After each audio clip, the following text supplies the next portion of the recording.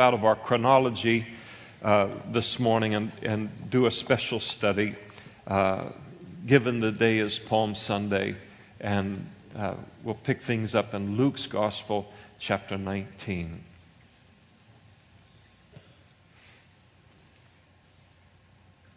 Well, it's good to be with you again. It's terrific. My head is mush, but it take a week or so to get that going again. Such as it is. It's already a C-, but we're working on it. So Luke chapter 19, we'll begin in verse 28 after we find a second place in the Scriptures that we want to read this morning, and that's in Daniel chapter 9. So we want to go into the Old Testament. If you've got a Bible that doesn't have a gigantic concordance, typically you can open the Bible up right in the middle and you'll hit the Psalms, and then just go to the right, you'll hit Isaiah, and then Jeremiah, and then Ezekiel, and then the book of Daniel, Daniel chapter 9. So hit the Psalms and go right.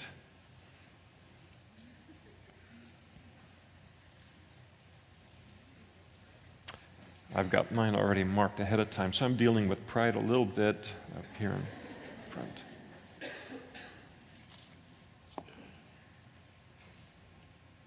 All right, Luke 19, verse 28.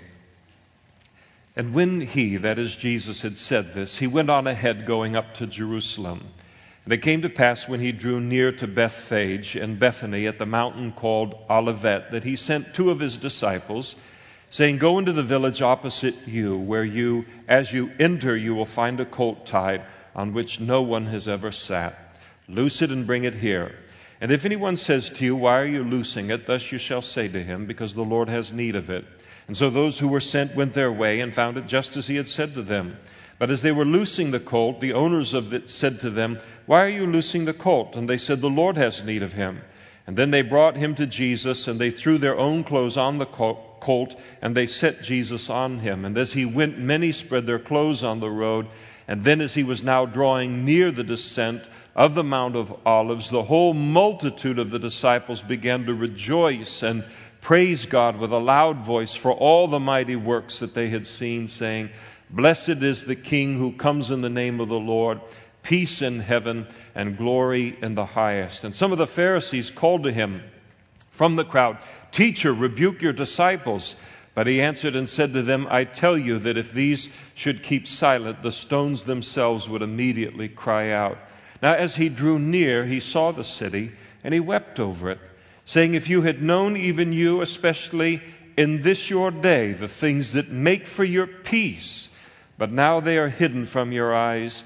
For days will come upon you when your enemies will build an embankment around you, surround you and close you in on every side, and level you and your children within you to the ground, and they will not leave in you one stone upon another, because you did not know the time of your visitation. Daniel chapter 9, verse 20.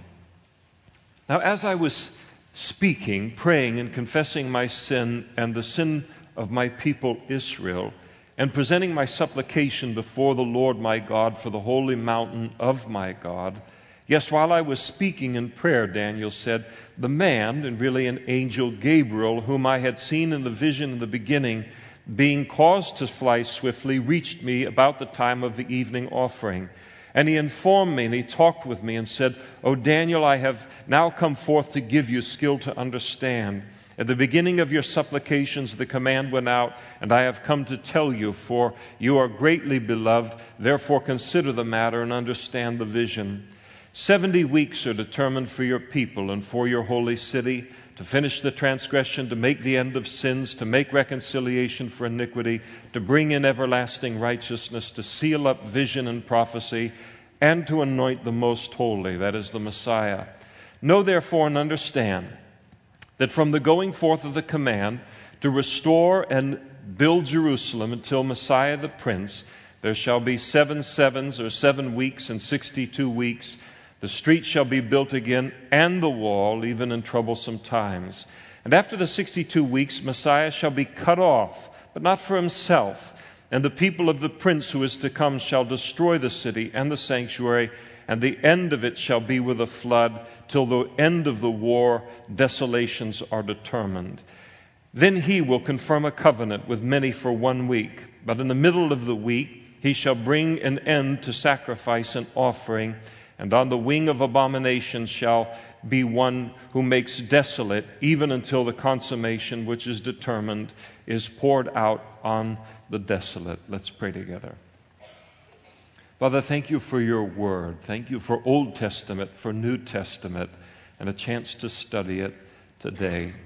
And as always, as we turn to your word this morning, Lord, we realize that there are thoughts and intents of yours behind your word. There are things that you want your word to accomplish in our lives, things that you know that we need it to accomplish in our lives to be successful as your servants and pilgrims in this world. And so we pray, Lord, for a work of your Holy Spirit in this room and in each one of our hearts to open up this passage to us and to have it do what you know it needs to do in us and in our spirits. And we ask it in Jesus' name. Amen.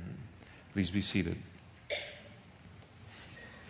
The events described in these verses took place on the Sunday immediately prior to Jesus' death upon the cross for our sins, his burial and his resurrection from the dead 3 days later.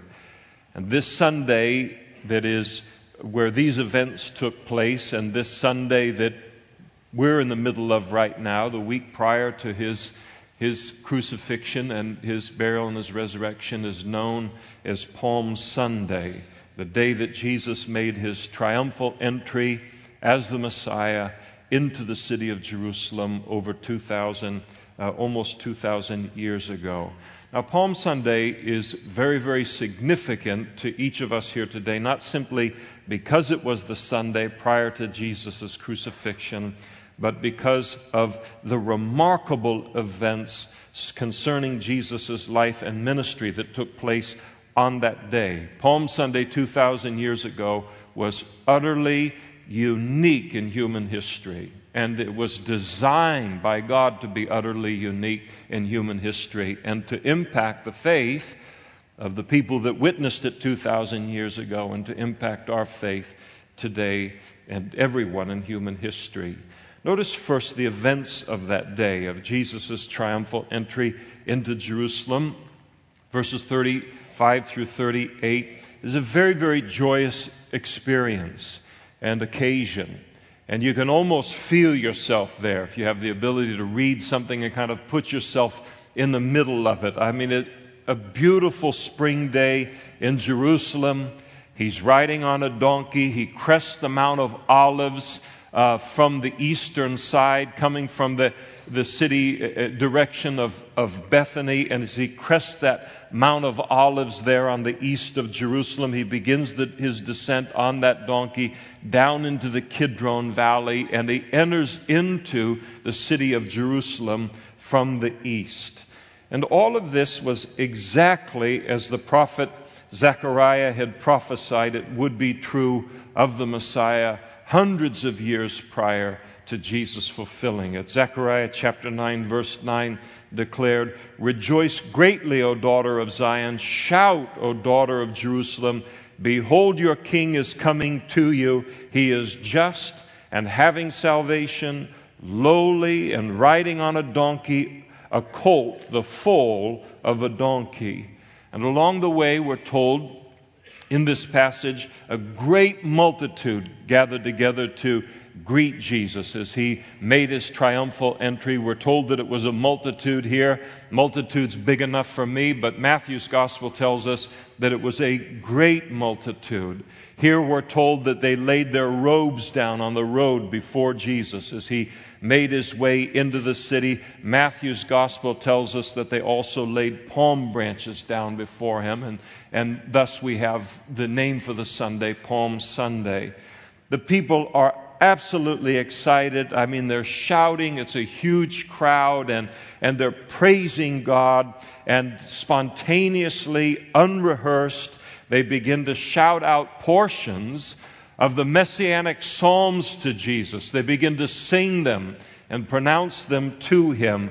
And it was their confession of their heart and recognition that Jesus was the promised Messiah of the Old Testament, that he was the long-awaited Messiah that had been promised by God. And so the scene is, you have to fully appreciate what comes next, is a scene of just uninterrupted joy, spontaneous, bubbling out of people who love God, joy. The people are so excited. You can kind of imagine it and put yourself in the middle of that crowd. Now, not everybody is excited. In verse 39, we're told that the religious leaders of the Jews, specifically the Pharisees, they immediately protest over what it is that they're seeing and what it is that they're hearing. And so they cry out to the Lord. They recognize that this multitude is declaring Jesus to be the promised Messiah, and Jesus is doing nothing to deter them from acknowledging him as the Messiah, nothing to stop them from praising him. And so they're asking Jesus, they protest, they want Jesus to correct this assessment of the crowd of him as the Messiah. So they demand that he rebukes these disciples. Jesus' response in verse 40 is an interesting one, and in essence he declares it would do no good to attempt to silence them. Because if this crowd were silenced, if this crowd did not sing out these messianic psalms to Jesus on that day, Jesus declared that then even the stones would cry out these messianic psalms. These psalms had been written in the Old Testament for this very day, to be sung to this very one. And if human lips did not ascribe this greatness and this praise to Jesus, then Jesus said, in fulfillment of these psalms, then the very stones themselves would become a choir to cry out these praises to him. And so that's what the people were doing as they were singing the messianic psalms, and very specifically Psalm 118, crying out, save now, blessed is he who comes in the name of the Lord. Now, as we continue reading, you'd think that the whole thing would kind of stop there. There was his triumphal entry.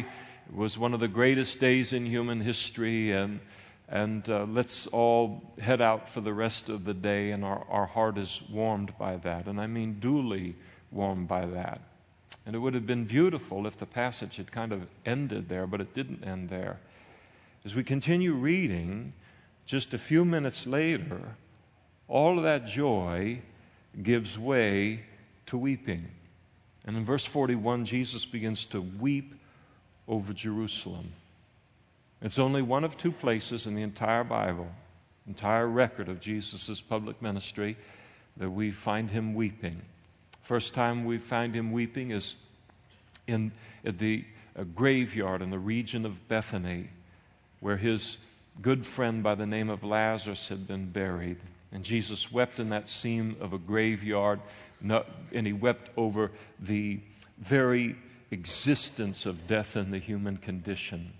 And the word that's used for Jesus there as he weeps is to weep silently. So the tears just, where a person just weeps and you wouldn't know that they're weeping unless you looked over and you saw them weeping.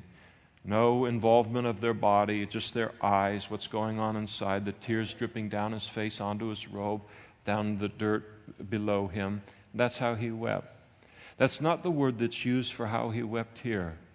The word that is used for his weeping here means to bewail. It means to sob convulsively. It speaks of a weeping, and I trust all of us have done it at one time or another in our life, where the weeping begins to rack your entire body. It involves your shoulders, and your whole body is engaged in it, and it just has taken over. And so the sobbing, the body is shaking, and that's the kind of weeping that Jesus is doing over Jerusalem at this time. Now, weeping is an interesting thing, because weeping is an expression of a sorrow that the heart can no longer contain internally. And we can contain a lot of sorrow in our hearts, can't we? And never allow it to express itself in tears. But tears come when the body and the heart can't contain it in a concealed kind of fashion any longer. And so here something is breaking Jesus' heart, is producing a sorrow in him that he not only cannot keep contained within him, but he can't even keep contained in kind of the place of weeping silently and with tears just dripping down. This sorrow grabs a hold of the entirety of his being, and he begins to shake and weep with his whole body engaged over the city of Jerusalem. There's something about this scene now that really breaks his heart. Why is his heart so broken in the midst of such a wonderful scene of joy? And the reason is clearly given first in verse 42 and then in verse 44. And in the words of verse 42, we're told that he wept because Jerusalem, and basically the nation of Israel in general, did not know, in Jesus' words, this your day. In the words of verse 44, Jesus wept because they did not know the time of their visitation, the time in which the Messiah would come to them. In general, the population of Jerusalem was the self-proclaimed, center of Bible learning and Bible knowledge and studies and all of these things. In general, the population of Jerusalem did not know the time of the coming of their Messiah. But still, you look at it and say, well, what is that all about? What is Jesus really saying behind all of that? Over and over again in Jesus' ministry, as the common people heard him gladly, he was very popular among the common people. The religious leaders, that was another story. They were not fans of Jesus in the slightest.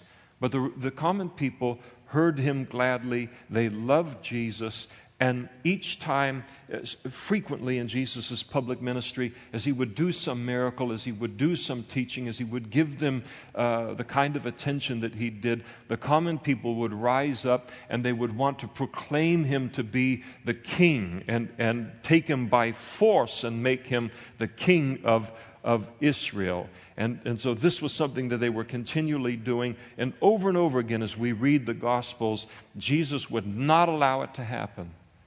And he would stop their attempt to make him king with the same words over and over again. My time has not yet come. My time has not yet come. His time is not yet come. Always deflecting this attempt because it was the wrong timing. And yet on this day, he allows the people to declare him the king who comes in the name of the Lord.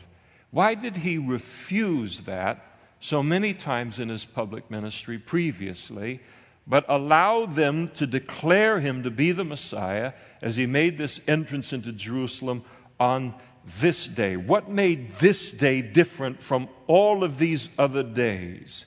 What made this day different is recorded in Daniel chapter 9. And I'd like you to turn back to there. Hopefully you saved your place. I forgot to tell you that. But in Daniel chapter 9, the angel Gabriel came to Daniel the prophet in order to declare to him the future of the nation of Israel and Jerusalem. He tells him in verse 24, for your people, and who was Daniel's people? The Jews, and for your holy city. And what was their holy city? The city of Jerusalem. And Gabriel declared there that one day righteousness would mark the nation of Israel and the world, that rebellion will cease, that there will be an end of sin, that reconciliation will be made for sin, that everlasting righteousness will be brought in. In other words, God's kingdom will be established, that all of the Old Testament visions and prophecies will be fulfilled, that the Holy of Holies, the temple, will be anointed and consecrated in Jerusalem, and that it will not be a smooth road, but it'll be a rocky road full of surprises, but that it will happen. Then notice in verse 25, in the early part of verse 26, Gabriel's revelation concerning the coming Messiah he describes him as Messiah the Prince. And he said, in essence, to Daniel, Daniel, one day there's going to be a decree that is going to be given to restore and to rebuild Jerusalem. And at the time that he was speaking to Daniel here, the city of Jerusalem lay in ruins. This rebuilding of the city, he says in verse 25, will also include the rebuilding of the street and the wall, and that is significant. This rebuilding of the city, its town square, and the wall, that is its outer defense, he says in verse 25, it won't be easy. There'll be great opposition to it, but it will be done even in troublesome times. He says, very significantly then, that from that day, the day that that decree is given to rebuild Jerusalem and its outer defense, its wall, from that day the decree is given until the coming of Messiah the Prince will be 7 weeks and 62 weeks. That is, that it will occur after 69 weeks, and it's literally 69 sevens. It's very unsatisfactory, and I don't like it about the King James or the New King James translating of Daniel chapter 9, because the word that is used there for weeks in the Hebrew is literally sevens. They interpret it to be weeks. It's not talking about, we think of weeks as in a sense of a block of a certain amount of time, but that's not what the angel was saying to Daniel. He was saying 69 sevens are determined for your people. And so it really is sevens in the Hebrew. Now, the 69 sevens that the angel Gabriel is talking about here is considered to be years by virtually all scholars that study the passage. And there's a good reason for that. Because at the time that Gabriel gives this prophecy to Daniel, Daniel is contemplating the prophecy of Jeremiah, who prophesied that the Jews would be in Babylonian captivity for 70 years.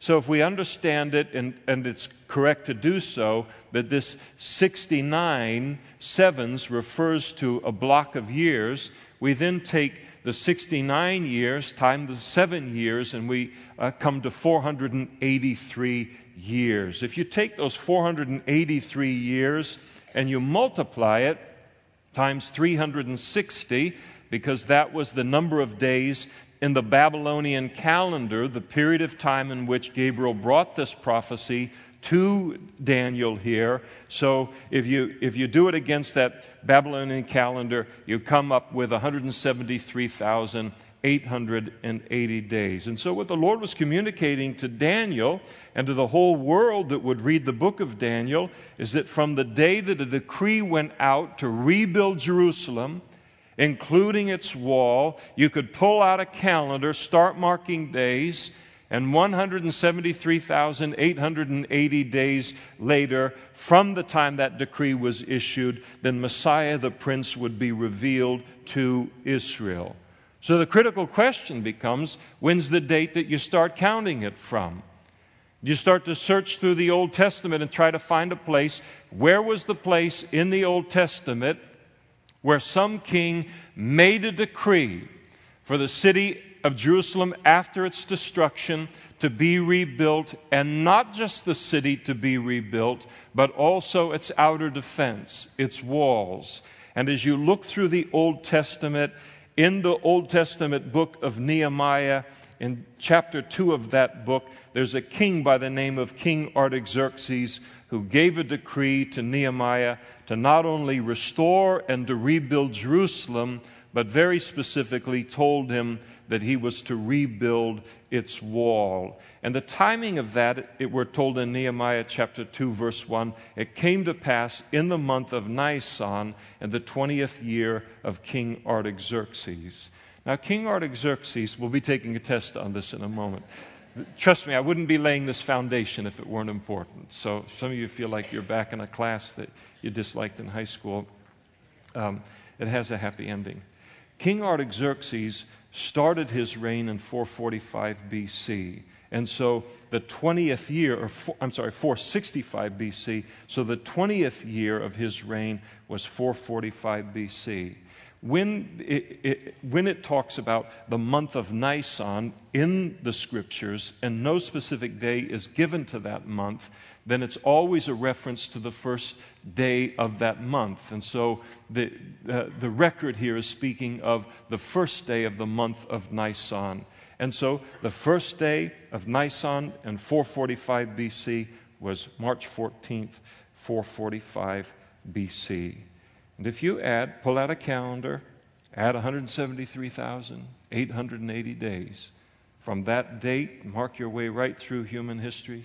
You give account for leap years. You give account for the transition of time between, the BC and AD and all of that occurred, and you come to April 6th, 32 AD, the very day that Jesus made his triumphant entry into Jerusalem.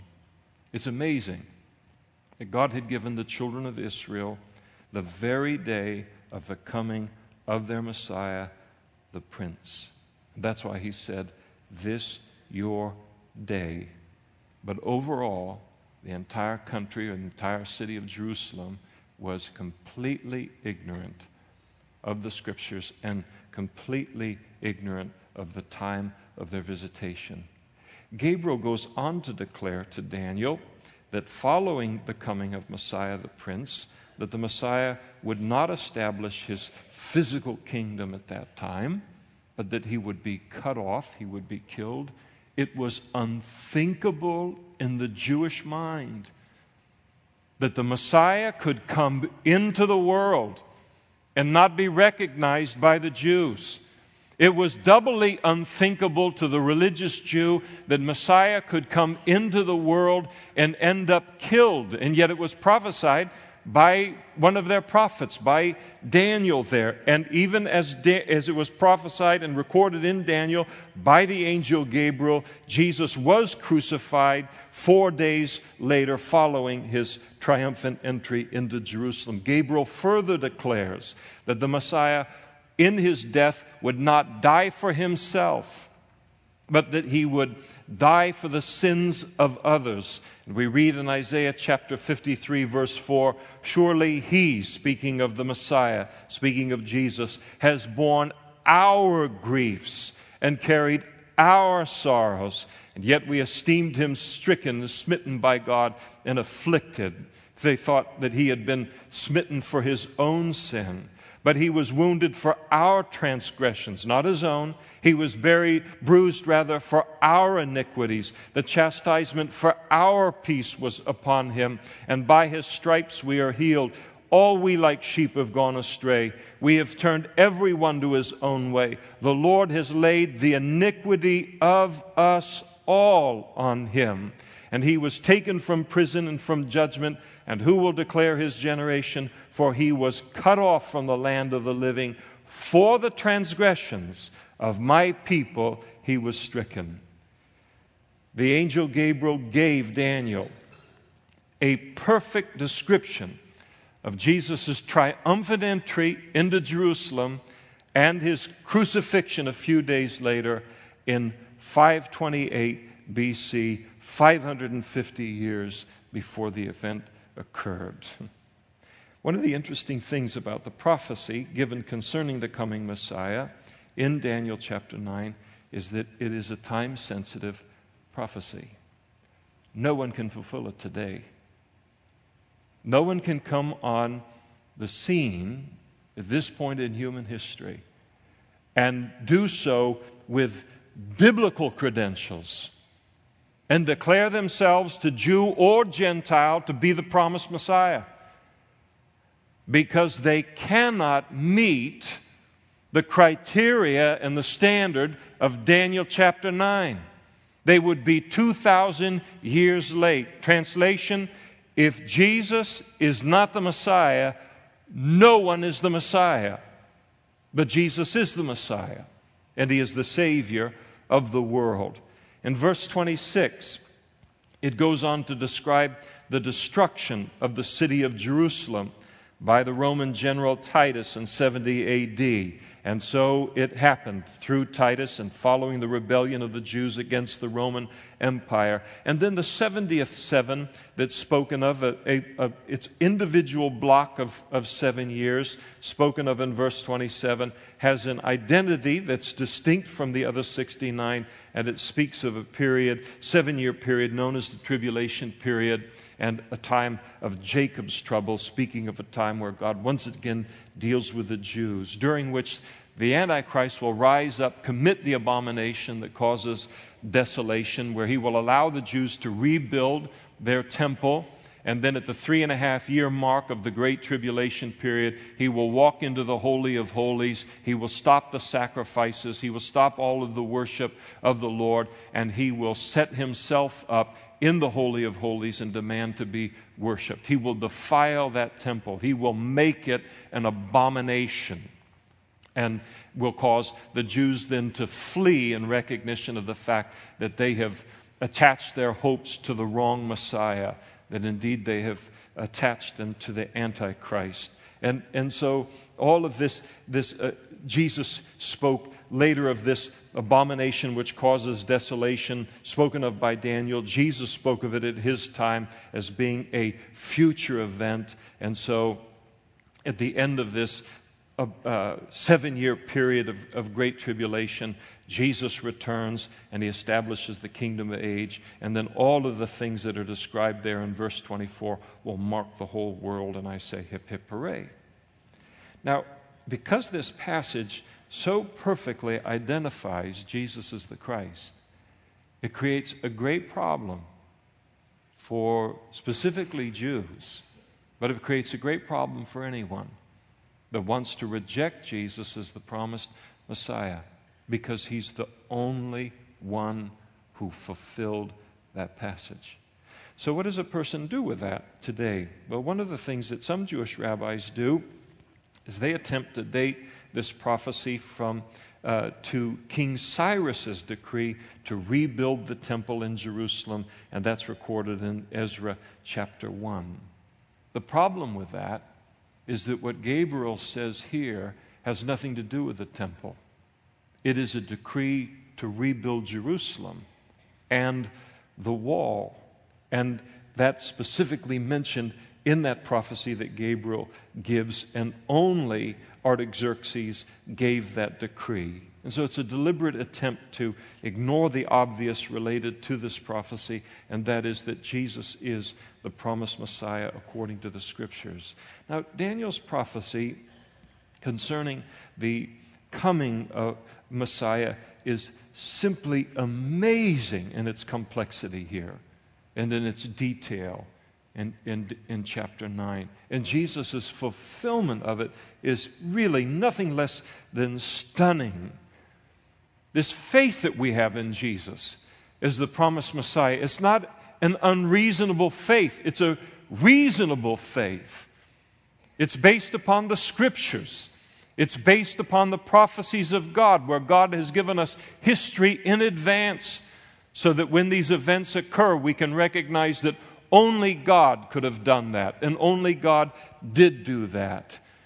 And you take and you look at the Apostle Paul as he, in the book of Acts, goes into city after city after city after city, and goes to the Jew first and then to the Greek, to the Gentile. But what did he do when he made an appeal to both Jew and Gentile to put their faith in Jesus as the Messiah? He did not make an emotional appeal to them. We are told over and over again that he reasoned with them from the Scriptures. He wanted them to have a reasoned faith, a reasonable faith, based upon the surest thing in all of the world. That is the Word of God. And so amazing, this prophecy that was given. I think that there are few things that I have ever witnessed in life that is more powerful to witness than to watch a grown man weep. You watch the circumstances of life, a loss that occurs, a disappointment, some circumstance that has reversed in a gigantic way that they couldn't see coming. And as the news of all of this hits their heart, they can't contain it in their heart. If you've ever seen a grown man, a strong man, break down and begin to cry in a way that it begins to rack his whole body, I mean, it's really an awesome, it's just, what do you say in the faith when you're in the presence of that? You watch it and you pray for the person. Go put your arm around them. But it's an awesome thing to witness.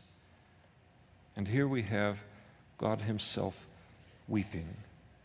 And as I read the passage, I feel badly for Jesus.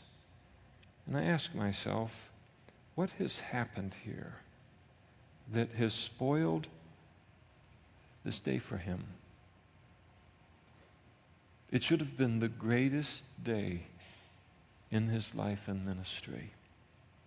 It should have been one of the greatest days in human history. And yet, it's turned into this weeping in the middle of it.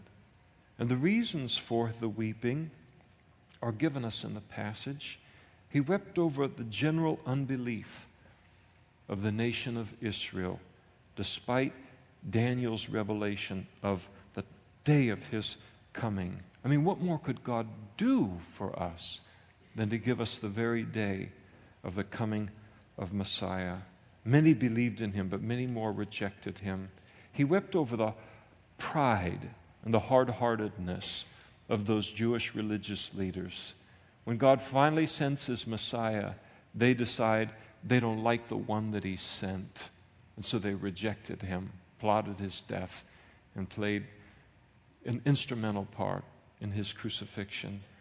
He wept over the willful ignorance and indifference of the larger population of Jerusalem to his coming. They're too busy making money and getting ahead in the daily of life and all these things to give any time to God.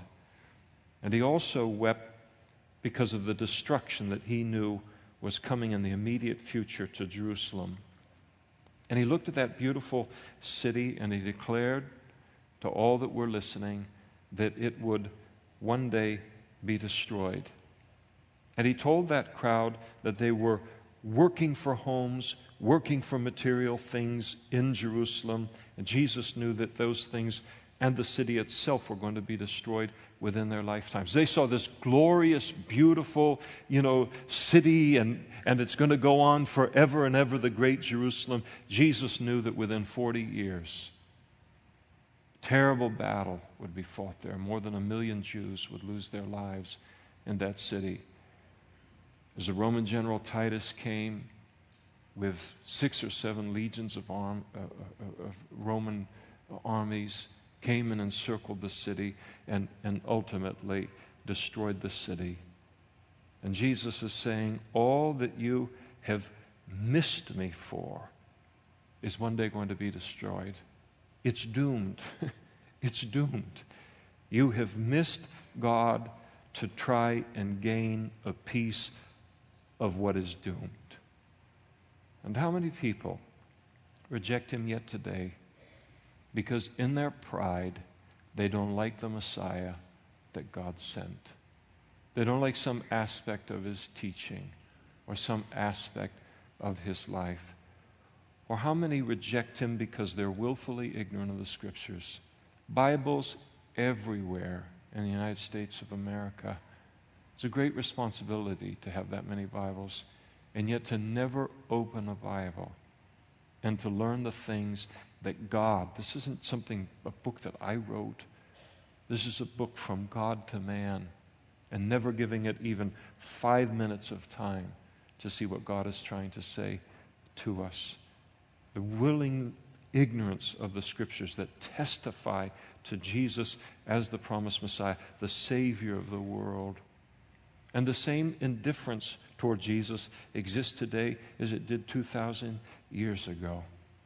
People too busy getting ahead, making a name for themselves, making a place in a world that God has said what is true of this world, what was true of Jerusalem is true of this world. It's all doomed. It's all set aside one day for destruction. And Jesus spoke of the terrible price, verse 43 and 44, that they would pay for their unbelief, the consequences of failing to know the time of their visitation, the destruction of the city. And it was destroyed, as I said, by Rome, as the children of Israel, in rejecting Christ, then began to follow other messiahs who led them in a rebellion, a tragic rebellion against Rome, and a terrible, terrible bloodshed. And when that 70 A.D., when Rome finally put down the Jewish rebellion in the city of Jerusalem, the slaughter was just terrible. Josephus writes about it, just gruesome and very, very complete. And what breaks Jesus' heart is that all of it was so unnecessary. All of it could have been so easily avoided. The entire history of the Jews could have been different if they had only recognized him as their Messiah on that day, made him their king, and followed him. Think about how different Jewish history would be if in 32 A.D., in the light of the weight of the Old Testament prophecies, they had acknowledged Jesus as their true Messiah and followed him. Think about how different human history would be. So much hung in the balance related to that one decision. And this prophecy in Daniel is given to us so that each of us will make Jesus our Savior, and in doing so, find peace with God. That's what Jesus said there in Luke's Gospel, chapter 19. He said, if you had known even you, especially in this your day, the things that make for your peace.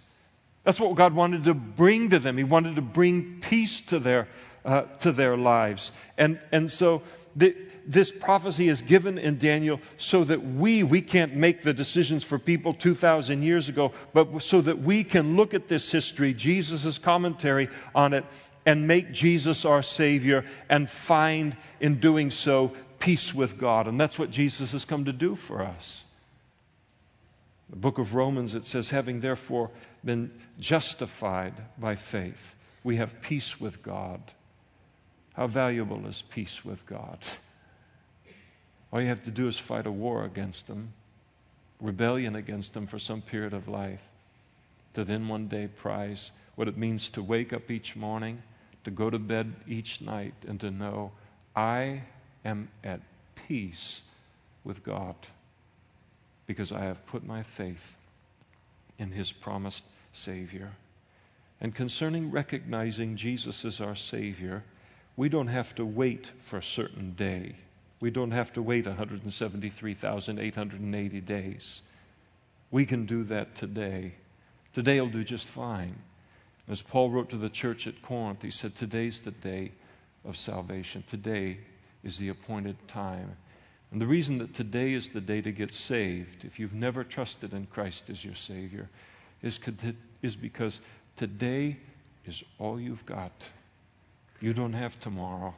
You don't have next week. You don't have next year. You don't have old age as a promise. And when we're young, we think we'll get to that age.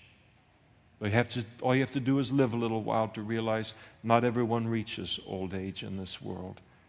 Today is the day to become saved by putting my faith in Christ, gaining peace with God, and entering into a relationship with God Almighty today. The very thing we've been created for.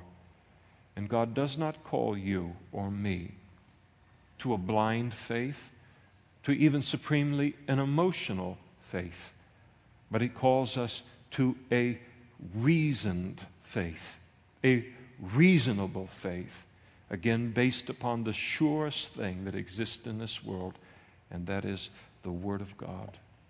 Several years ago, a Christian friend and I were talking, and he shared a dream that he had dreamed concerning the white throne judgment of God. That's that final judgment spoken of in the book of Revelation that's going to be overseen by Jesus, where anyone whose name is not written in the book of life will be cast into eternal judgment. And in his dream, He said, I saw Jesus presiding over that judgment, and he was weeping as he executed that judgment. And I tell you, I don't know whether that will be so, but in the light of this passage, I do not doubt its possibility. Will he weep or rejoice over your choice concerning him? Allow him to rejoice by trusting in Jesus as your Savior today, so that your name will be written this morning in that Lamb's book of life. By turning from your old ways, that's called repentance, having a change of mind about the direction that you're going in life, putting your trust for the forgiveness of your sins and Jesus' death upon the cross and his burial and his resurrection the third day, and then inviting Jesus to come inside of your heart. And when you do that, his Holy Spirit will come inside of you and begin a relationship with him. It's a miracle. It'll happen all over the world today. Why not in your heart today? And it's a free gift. It's all there for the asking, and it's all there for the receiving. There will be men and women up here in front after the service, and they'll have a badge on that says prayer, so you can identify them easily. And they'd love to pray with you, to put your faith in Christ this morning and begin a relationship with God this morning, and then to give you a Bible and some literature to help you get started in that walk and relationship with him. If you come here this morning and you have other needs in your life, already saved, you say, but I want someone to pray for me related to these needs, these same men and women would love to pray with you and to pray for you. Now is the appointed time. Today is the day of salvation.